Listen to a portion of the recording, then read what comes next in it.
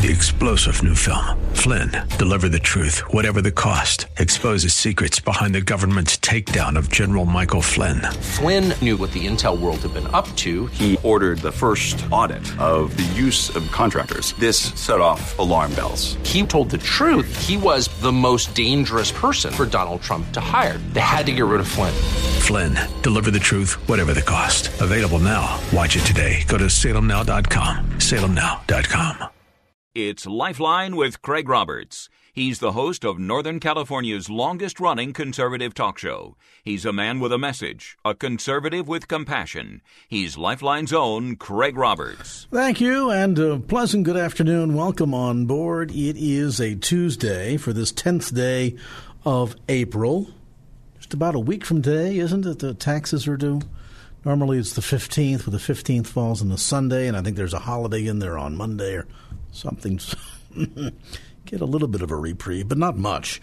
Any event, we've got a jam-packed program for you this evening. And a little bit later on, we're going to talk about the ongoing fallout in the David and Louise Turpin case. You'll remember them, the Southern California couple who had 13 children, ages 2 to 29, essentially held prisoner in their home. So abused were these children that allegedly some of them have stunted growth because of malnutrition. It's a sad and horrific case, and one of the issues, the sidebar issues, to come out of this case is the fact that the Turpin children were largely homeschooled.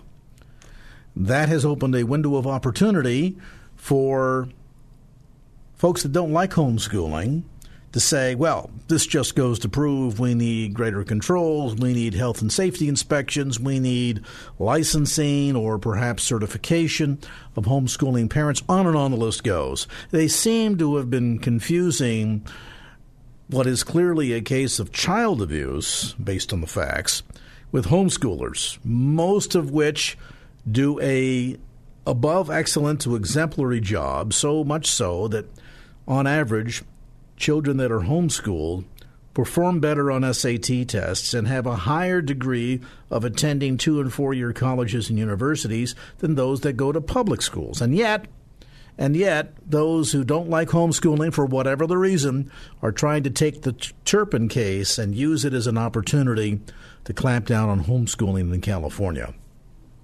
We're going to talk about the bill before the legislature and what you should do coming up later on tonight when attorney Brad Dacus from the Pacific Justice Institute joins us. That's coming up a little bit later on. First off, though, it is rare, if you've been a follower of the goings-on in Sacramento or Washington, D.C. for any length of time, it is rare that legislation is essentially DOA, and I don't mean dead on arrival as it comes up for a vote, but actually dead on arrival once it's been voted upon and signed into law, but before it even barely becomes official law, that it is so broken that it's DOA. That, however, is the rare case of the ACA, or the Affordable Care Act, which over the course of some 2,700 pages and more than 20,000 pages total in accompanying regulations, attempts to deal with the health care crisis in America by unwittingly, some argue wittingly, making it even worse. Joining me now is Dr. Marilyn Singleton, board-certified anesthesiologist. She is a board of director member and president-elect of the Association of American Physicians and Surgeons. Graduated with honors from Stanford University. She has her MD also from UCSF Medical School, and joins us now to talk about why it is that Congress continues to face the reality of the failed ACA. And Dr. Singleton, thanks so much for spending some time with us today. We know certainly there have been repeated attempts to try and repeal aspects of it. Some of that, at least insofar as the mandate provision, has finally been accomplished under presidential edict. And yet at the end of the day, this legislation was dead on arrival. Congress knew at the time. Infamously, the comment made by Nancy Pelosi, well, let's just vote for it, we'll pass it, then figure out what's in it. Now we've figured out what's in it, nobody's happy, and yet Congress seemingly wants to do nothing to fix this. Why? Congress is always afraid of losing votes, and this is what I find so sad, that they're not looking at what the people are asking for, but we all know that everybody says you can never touch Social Security, you can never touch Medicare. And now they've allowed the ACA to hang around for 8 years now. So it's becoming one of those, well, you can't really touch it. So all they've been doing is tinkering around the edges. But the problem is the whole principle behind the whole law just isn't really solid. It's got a poor foundation, and they know it, and they know that the law was about controlling health care, not really making sure. Well, and oddly enough, even to that degree, it fails miserably, because at the end of the day, I mean, if you did the average survey of anybody who has ever paid a doctor's bill, paid a hospital bill, look at what their payments are when it comes to their premiums for insurance, or certainly looked at drug costs, there have repeatedly been the notion that we need to do a better job at eliminating fraud, reducing waste, and controlling costs. And yet, this is a measure that seemingly does a good job at trying to control health care and largely tying the hands of physicians behind their back. Now the insurance companies are calling all the medical shots. And yet, ultimately, instead of controlling costs, just simply seems to shift costs. That's exactly right. They've just moved them from one entity to another. And this is something that people have failed to see. But finally, I think patients have figured this out, that their costs are actually higher. So nothing was really done to look at the core problem. How can we make the absolute price of things go down? And nobody seems to care. They don't seem to have the spine. Now, there's a few fellows who have put forth some laws that would help with price transparency, would help seniors pay for their own care if they wanted to. But these laws just seem to be put out there and then they sit on the shelf.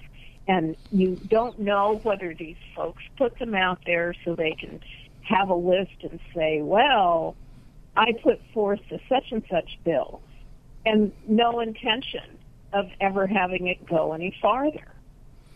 Well, and the irony, I would think, too, here, Dr. Singleton, is the fact that, aside from arguably tax law being the longest and most confusing bit of legislation in America, certainly this measure goes a long way toward competing with confusing tax laws by now creating this labyrinth of health care laws and rules and regulations. As I mentioned, I think the original bill had 23, ballooned to 2,700 pages before passed by Congress, and then once they were done adding all the rules and clarification and regulations behind that, it blossomed, or maybe that's not the right word, it ballooned to 20,000 total pages, including regulations. How can we expect, in all fairness, doctors, hospitals, healthcare providers, drug companies, insurance companies, patients for that matter, to understand anything of what is in this measure, let alone in a practical sense expect that this is going to do anything more than just make health care even more complicated in this country?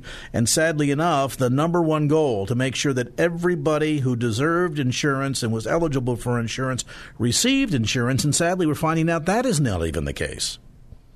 Well, that's right. One of the big pitches was that now we wouldn't have as many uninsured people. Well, for the number of people that became insured, half again already are still uninsured. And even those who got health insurance, they have coverage, but what they really don't have is access to a physician. And this is something that's the dirty little secret, and patients certainly know that. What happened was so many of the regular practices were bought up by the big groups. The big groups have very limited networks of physicians, and when people try to get an appointment, can't get an appointment. The list that can be used is getting smaller and smaller, and many times half the people on the list, when the patients call the folks, they say, no, we aren't in that network. So the patients are even having a lot of trouble just trying to contact somebody to even try to get an appointment. And well, what stunned me, not long after this was passed into law, or I should say became law, what stunned me, Dr. Singleton, is the fact that I would go into a dermatologist's office or eye doctor's office or medical office, all different in different buildings, and it wouldn't be unusual to see signs on the doors saying, not accepting Obamacare. And finally, I asked a physician that happened to be coming out of his office and had one of these signs on the front door what it meant. And he said, well, we've done the math, and at the end of the day, by the time we looked at all of our costs, all of the regulatory fees, everything related to, of course, things like malpractice insurance, et cetera, our rent, on and on the list goes. And so quite frankly, with the compensation levels that have been stipulated or mandated at some levels within the ACA, he said, I cannot afford to provide health care. So we have no choice but to turn away patients. Now, that's a shame. It is a shame. And some of the record keeping and whatnot that the physicians have to do are really driving a lot of the solo practitioners out of business.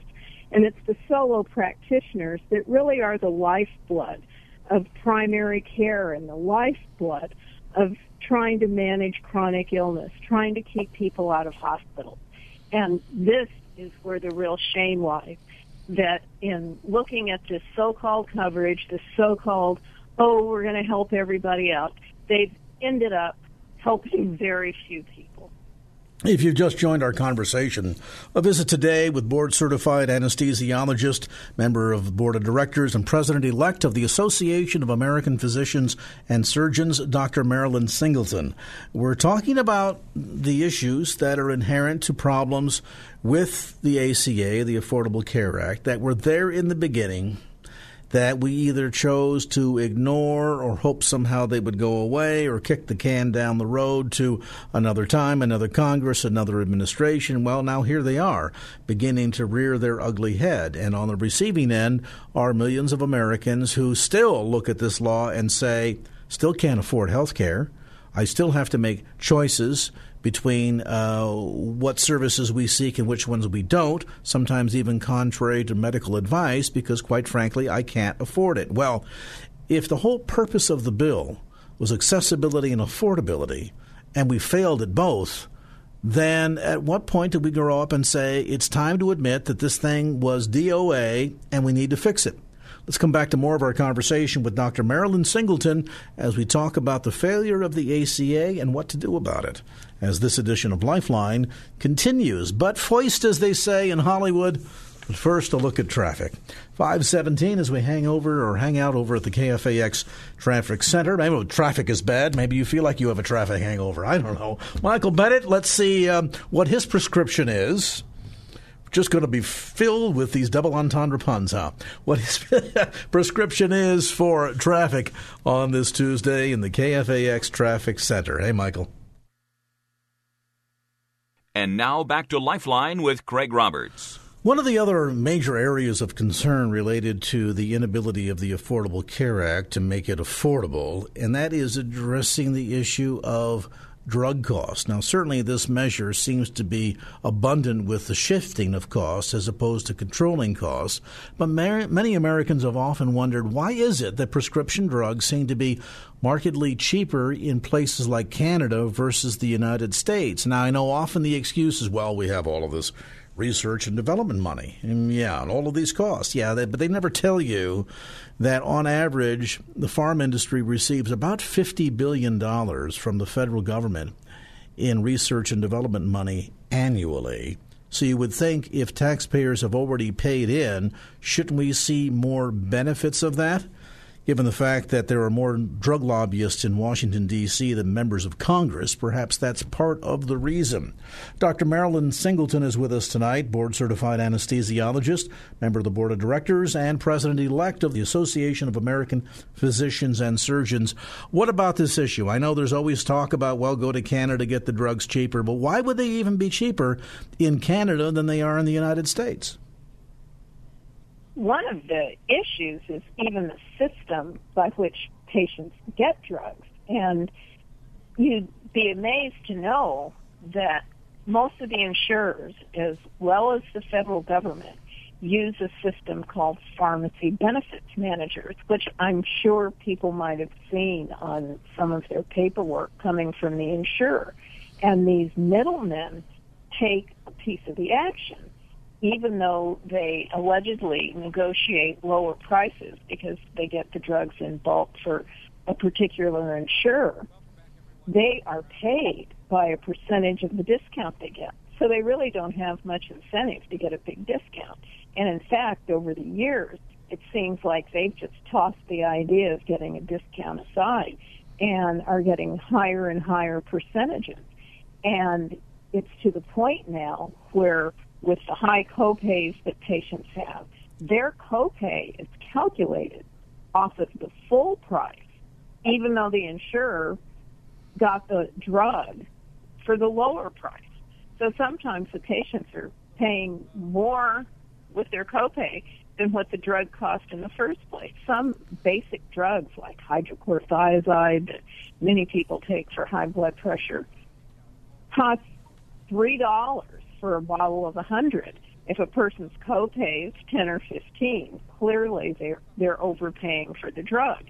And some of these contracts, this just shocks me, have gag clauses in them where the pharmacist is not allowed to tell the patient that, if you paid for this with cash out of your pocket, you would pay 10 times less than what you're paying now. And so it seems as if along the way, then, as you're suggesting, Dr. Singleton, there's an awful lot of middlemen that are kind of, scraping their percentage from the bottom, the top, or through the middle, whatever the case might be. And at the end of the day, the ones that are really having to pay the price then are the folks that are having to pay the premiums.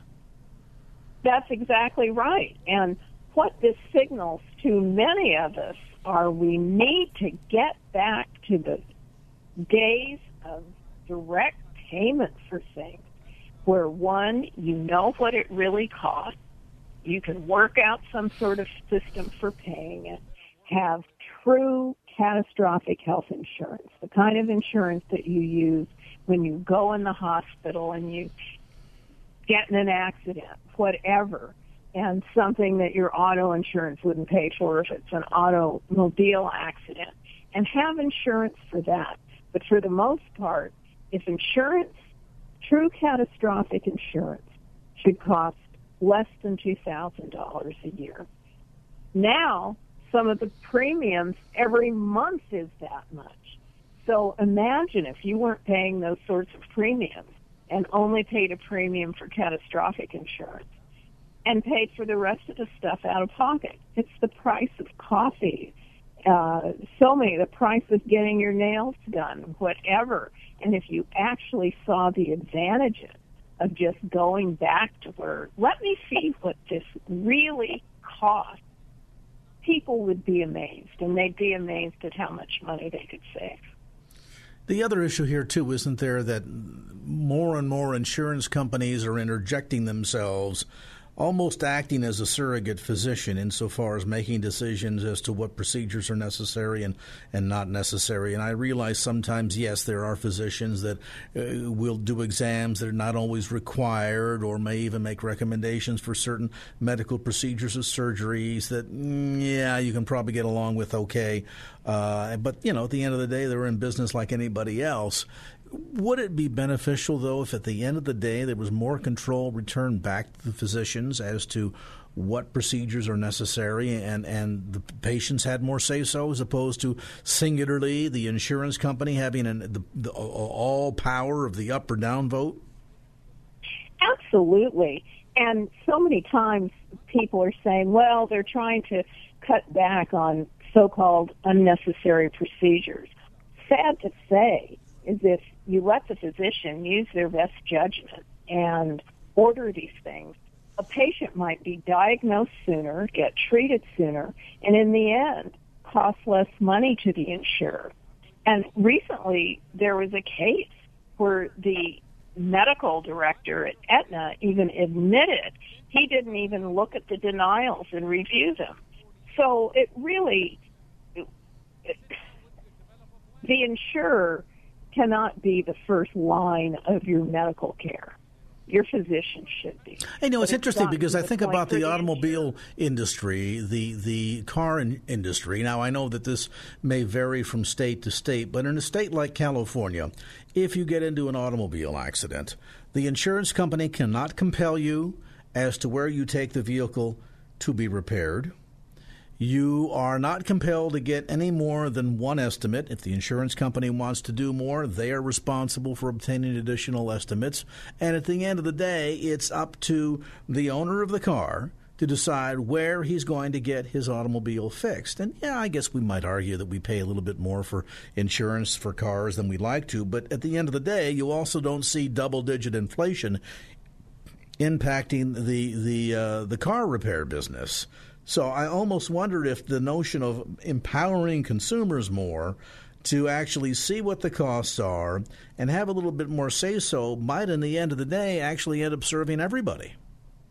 Well, we all know competition works, and it even works in healthcare, and particularly for supplies, drugs, and even the services. And it's not like if a physician has a service product that they can offer because of the way they operate their office at a lower price. It doesn't mean it's lower quality.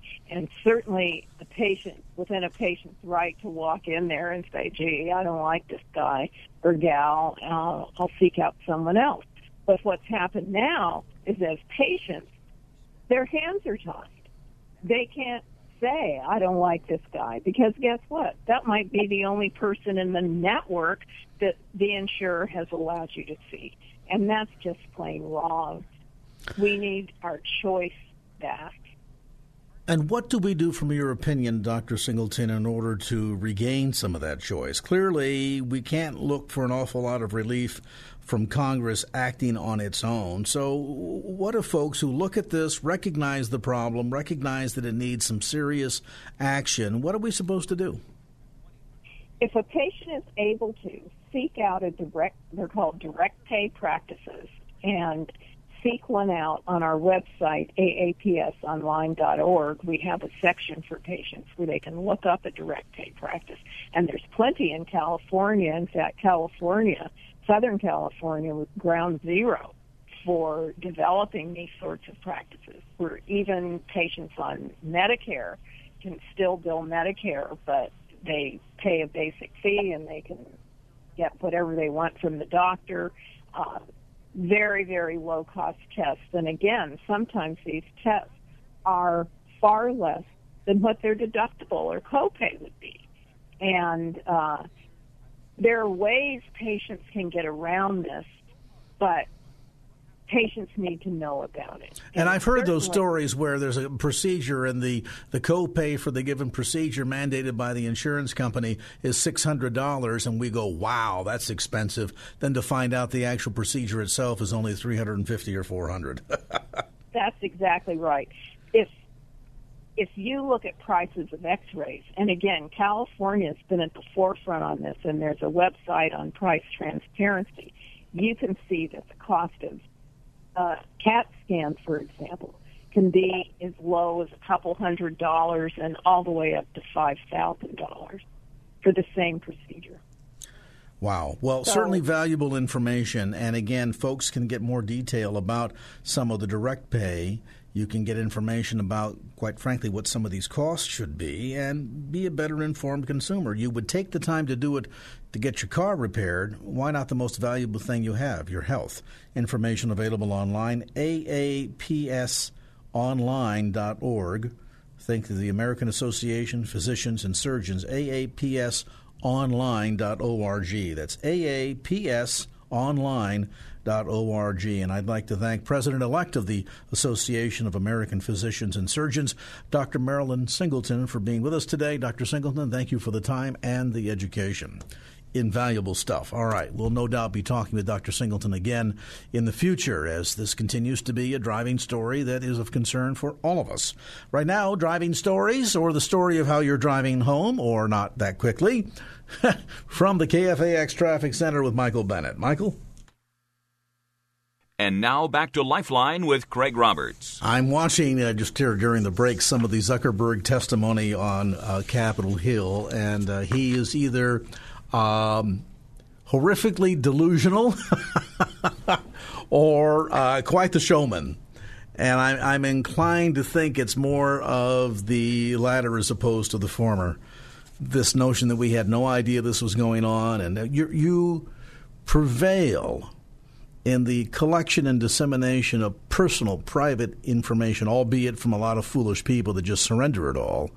But it's amazing to suggest that they had no idea this was going on. We couldn't have seen this coming. Oh, my goodness. No, not kidding you at all. All right. Let's turn a corner, shall we, to another topic that has been making headlines. It has been called by some journalists the Little House of Horrors.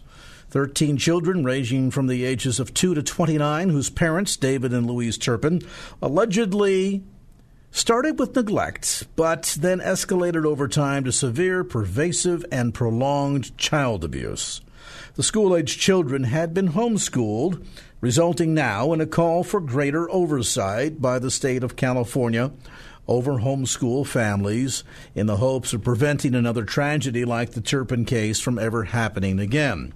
Some might suggest, however, that we're mixing metaphors here, that child abuse is one matter and homeschooling is another one. The reality is the average child who is homeschooled performs better than their public school counterparts on SAT scores and has a higher percentile of students once completing high school, 12th grade, to move on to 2- and 4-year colleges above those counterparts in public education. So what's behind all this? Let's get some insights now from the founder and president of the Pacific Justice Institute, constitutional lawyer Brad Dacus. Counselor, it's always great to have you on the program.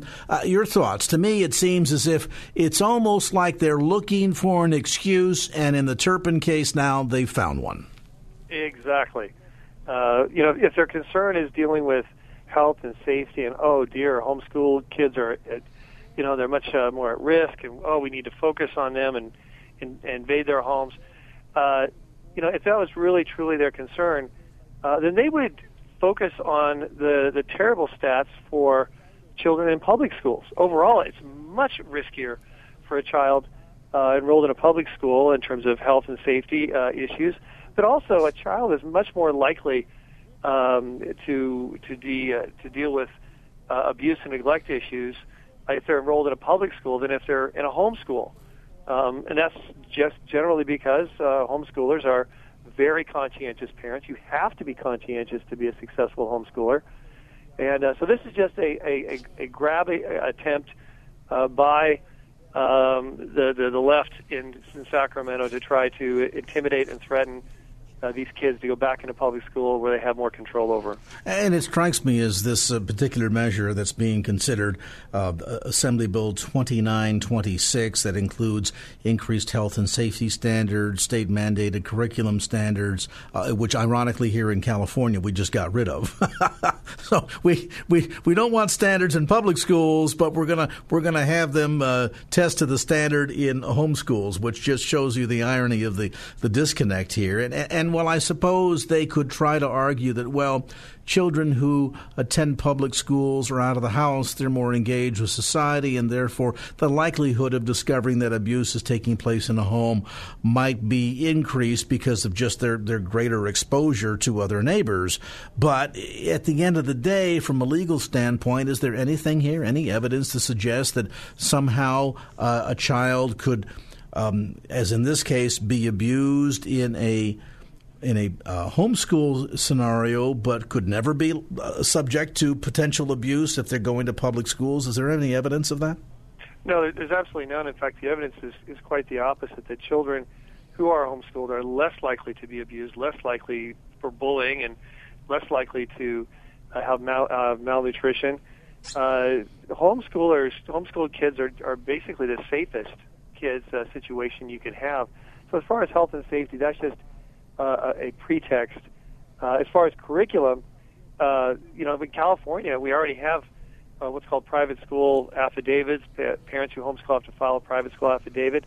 Part of the state law requires that there be basic courses that are covered by those parents. That's already a part of the law in California. But one of the reasons parents homeschool is they don't want all the curriculum being pushed in the agendas and the propaganda and all the controversial material that's inherent to as a part of the average public school curriculum in the textbooks. So it would be very self-defeating for people to homeschool if that was a part of the mandate. And, of course, being a credentialed teacher, that is something else they're considering. We at Pacific Justice Institute got that shot down in the appellate court under present law as not a valid requirement. Well, if they do make it a valid requirement and legislate it into existence, most homeschoolers will be disqualified, and they will, without question, they will leave the state of California, putting their homes up for sale. We're looking at about 200,000 homeschooling families in the state of California. That would be economic foolishness as well as egregious civil rights violations with regard to the rights of parents. Well, also, if we apply that if it's good for me, it's good for you standard, if we're talking about making sure that we have credentialed teachers that are instructing students, how many public school students today anywhere in the state of California are attending math classes that's being taught by a history teacher, going to an English class that's being taught by athletic teacher? That the reality is that the consistency of the application of the kind of credential is often overlooked. It's just, hey, we got so many students, we have time to fill. I got classrooms that have to be attended to, so we grab somebody here who's got an open period and shove them in there. That has gone on within public education for years. Isn't the real axe to grind here part of it, number one, financial, meaning that for every student that doesn't come into public schools, that the local districts lose part of their government money, and that there has long been angst in public education against charter schools, private schools, parochial schools, homeschoolers, because the performance numbers have consistently been so much better than public education. At the end of the day, this is almost like an attempt to try and outlaw part of the competition? Oh, without question. The teachers union has never been a fan of homeschooling or for that matter, charter schools. That was even the allowance for that to go in was just to be a pressure release valve for the movement for homeschooling and in California. So it's about power. It's about money. It has nothing to do with safety. The stats show differently than what their presumption is. It has nothing to do with whether the kids are getting a good, solid curriculum education. The SAT scores and success in universities and even corporations prove differently on that in support of homeschooling. And as far as the need for credentialing, parents to be credentialed, the teachers are credentialed in public schools, and mind you, they have a lot of challenges. But still, their performance statistically is less than that of parents who overwhelmingly are not credentialed. So that really is not a valid criteria, at least not to the extent that you could violate the rights of parents over the education of bringing their children. Well, and if the whole purpose of homeschooling is to provide the child with a safer environment, a more consistent environment, not only morally but scholastically, and the parent wants that child to excel, and at the end of the day, the SAT scores and matriculation from high school into 2- and 4-year colleges and universities proves out that there is a difference, a marked difference between public versus homeschool, then it would seem to me that there's no issue here, and we're trying to use a child abuse case to argue something that is largely a non sequitur. Right, and I think you made a really strong point here that it was a child abuse case. Hence, it's the job of Child Protective Services to get involved in these matters, and it's the job of people in their community to report these matters. That is what the issue is. It's not education. It's not whether they're doing a good job as homeschoolers. They're doing a great job as homeschoolers.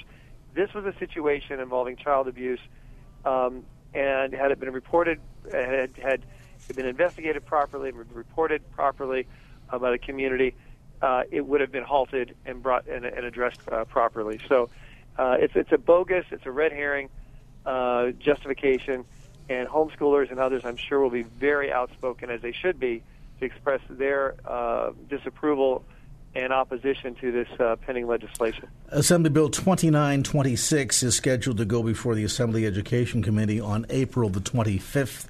we would urge you to contact members of that committee. You can look them up online. Most notably, I'll give you the number. I won't mention them all here, but I'm going to give you most notably the number of Kevin McCarthy, who was a friend, at area code 916-319-2007. That's 916-319-2007. If you simply go online and Google Assembly Education Committee, you'll find the list there. We want you to email them, call them, and urge each of them to vote no on Assembly Bill 2926. That's AB 2926. Again, the next hearing is scheduled for April the 25th. And, Counselor, you'll keep us updated as this thing progresses along, will you not? Oh, we definitely will, and we're watching it, and we're testifying against it, and it's a very serious threat to homeschoolers. That's without a doubt. And we all, as parents, as folks that are concerned with the quality education of our state, as wanting to protect parental rights, even if you do or do not have a student that is being homeschooled, need to have your voice heard, because, this is the old slippery slope that there's so much here more that could ultimately be at stake. And, once again, the old adage that they're picking off bits of the iceberg, one chunk at a time. If they can bring in draconian laws to control, quote unquote, homeschooling, then where do they go next? Do they go back and start to attack parochial schools, private schools, charter schools? The list goes on and on. It's frightening stuff. All right, our thanks to Brad Dacus, constitutional lawyer, the founder and president of the Pacific Justice Institute, for that update. We're going to be talking more about education here on the program as well. You're probably aware of our back-to-school half-off tuition initiative, that you can get details about the possibility of sending your students to private school at half the cost. And there's no tricks, there's no gimmicks, nothing up my sleeve, as the old saying goes. Just log on to KFAX.com, click on the Back to School banner, and get more information. KFAX.com. All right, let's click on Bill Bennett. No, Michael Bennett. Wrong. We had the right Bennett, just the wrong first name. Let's click on Michael Bennett and see what's going on there and get an education on the ride home this Tuesday. Michael? And now back to Lifeline with Craig Roberts. Over the last many months, there has been a growing body of concern over the school shootings. Places like Columbine, Sandy Hook, Parkland, Marshall County.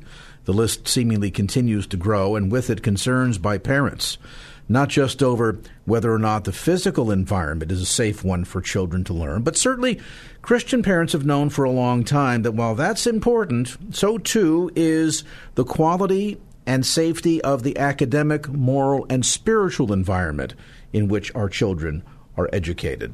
Joining me today in studio is Brian Reckton, and Brian is here to share some good news about an opportunity for parents all across the San Francisco Bay Area who've long dreamed about getting their child into a private school where they can make sure that not only is there a safe learning environment from a physical aspect, but also a safe learning environment from the academic, moral, and spiritual aspect. And Brian, at the end of the day, this half-off tuition program that KFAX has been running for a number of years now really helps parents accomplish just that. Yeah, it's very exciting, Craig, and actually we're doing this for the 7th year. And over 89 families have actually benefited from this, and they've enrolled their children, and they've taken advantage of these half-price vouchers. And the first thing that I usually hear from parents is, when I tell them half price, they say, what's the catch? Well, there really isn't a catch. This has been working wonderfully. God is using it in mighty ways. For families that just think Christian school is out of their reach, we've partnered with now so far 16 schools this year, although schools continue to come on board. But when we launch this, we'll have at least 16 schools spread throughout the Bay Area that will be offering vouchers at half price. Now, the only catch really is that it's new families that are not currently enrolled, and they do limit it to one per family because they're trying to bless as many families as possible. And basically, the re-enrollment rate is nearly 90%. So what history has shown us over these 6 years that we've completed this process is that once a family does enroll their child or children in a Christian school, the vast majority of them re-enroll. The proof is in the pudding. They get a chance to experience the difference in their child's attitude, in their sense of well-being. Certainly, almost across the board, a marked improvement in their academic testing and scores. And, that's attributable things like a low student-teacher ratio in private schools, Bible-based education, the level of attention that the students receive. So I guess for the parents, they come in with this with sort of a, seems too good to be true, but let's put our toe in the water and test it. And lo and behold, they find that it is true. And you know what else they don't have to do? They don't have to debrief their kids every day when they come home from the government schools. Yes, this is true. What did you hear today? What did you learn today? And all the craziness, with gender-neutral bathrooms and all the crazy stuff going on in the public school. They're finding that it's a breath of fresh air. They're actually looking forward to their children coming home from school to talk about what they learned that day. And it finally puts the parent, the child, the administration, the teacher, all on the same page, all pulling together for the well-being and best interest of the child. Now, this isn't to say that there aren't good public schools, because they are. But with so many agendas afoot at the state level, at the federal level, and as you mentioned, between the curriculum and some of the other policies, parents have a lot to be concerned about as to whether or not what they're trying to instill in terms of biblical and moral values and academic standards in their child is being supported or countermanded in their scholastic experience. And the good news with a private Christian education is everybody's on the same page. Everybody. And what I would encourage listeners, if you're hearing this and you've never heard this before, you're new in the area, you just started listening to KFAX, I'd encourage you to go to our website, KFAX.com, click on any of the banners that are on the homepage that say Back to School, and you'll see the list of schools. We put up a convenient map there where you're going to be able to see where all the pins are located, and you'll see everything there is to know about those schools, the website, some information on the school, what grades they're offering vouchers for, and if the two align with your family, then I would encourage you to call me. My number and my name will be there on that page. You can ask me any questions you want. You can go visit the school. You can take a tour. The thing you want to do, though, is you want to let them know immediately that you're trying to claim a KFAX voucher. Now, of course, these schools are very familiar with the voucher program. I want to talk for just a second, too, about the army of listeners that have heard about this, the 89 families that have already enrolled a child. And I'm going to ask if I could solicit you all as ambassadors for this program. You've tasted and seen what this program has meant to your family. So I just encourage you to mention it to friends, mention it to coworkers, mention it to folks at church.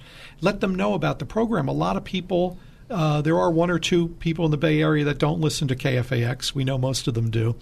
But this has been such a blessing. I could talk for hours and tell God stories of how this has changed lives. I don't have it in studio with me, but I just got an email from a mom from back in 2014 whose son is now graduating, going on to a very, very prestigious college.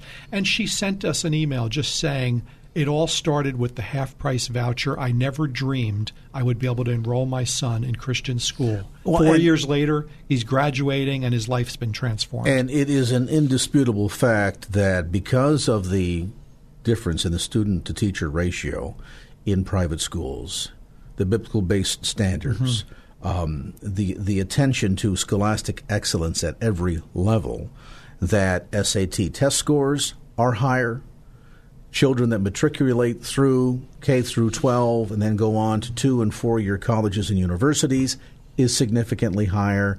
So at the end of the day, it's well worth the experience. And I would have mentioned, too, Brian, those ambassadors to share the word also include grandparents out there. Oh, for sure. You want to think about blessing your grandson or granddaughter by taking advantage of a voucher and providing them with that entree into private education can make a huge difference in their life. Now, let's talk about a few of the housekeeping details. Again, more information available at KFAX.com. Just look for the half-off tuition banner anywhere. Click on that. That'll take you to the map. You can find out what schools are available in your area. That list, as Brian mentioned, is growing daily.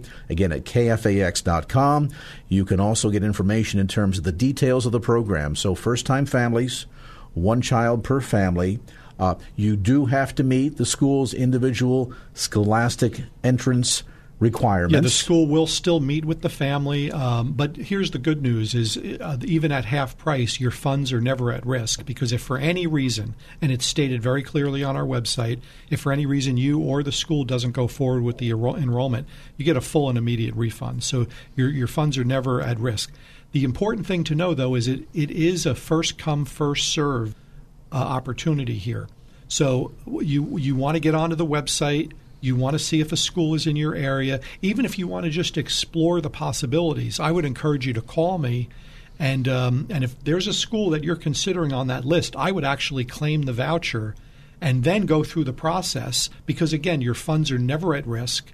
And then if for any reason you or the school don't go forward, you'll get that refund. But when the vouchers are gone, they're gone. Yeah, so don't think, gee, the fall semester is so far away, I've got plenty of time. No, you don't. And some of the more popular schools and the more densely populated regions certainly go fast. And so early bird catches the worm, as the old saying goes. Well, a number of schools will be sold out of vouchers in April without question. Now, what if I go to the website, KFAX.com, I click on the half-off tuition banner, I look at the list, I look at the map and go, wow, the school that I was hoping for is not there? I would encourage you to immediately call me. You'll see my name and number on that page, and let me contact the school and find out. It could be a school that for one reason or another we didn't reach out to them, or they had a change in superintendent or principal, someone wasn't familiar with the program. We can explain it to them. You can even call them and say, are you familiar with the KFAX voucher program? Because I don't see your school listed on the website. Every year we do get schools that come to us because a parent requested that they consider the half-price voucher. So if you don't see the school in your neighborhood that All's you're familiar with, don't think that there's no opportunity, because there is. And again, complete details available at KFAX.com. That's KFAX.com. You can also call toll-free to pose questions, how many vouchers are still available, details of this sort, anything that might be unique to your circumstance. Simply call toll-free 800-947-KFAX. That's 800-947-5329. We'll be happy to answer any of your questions.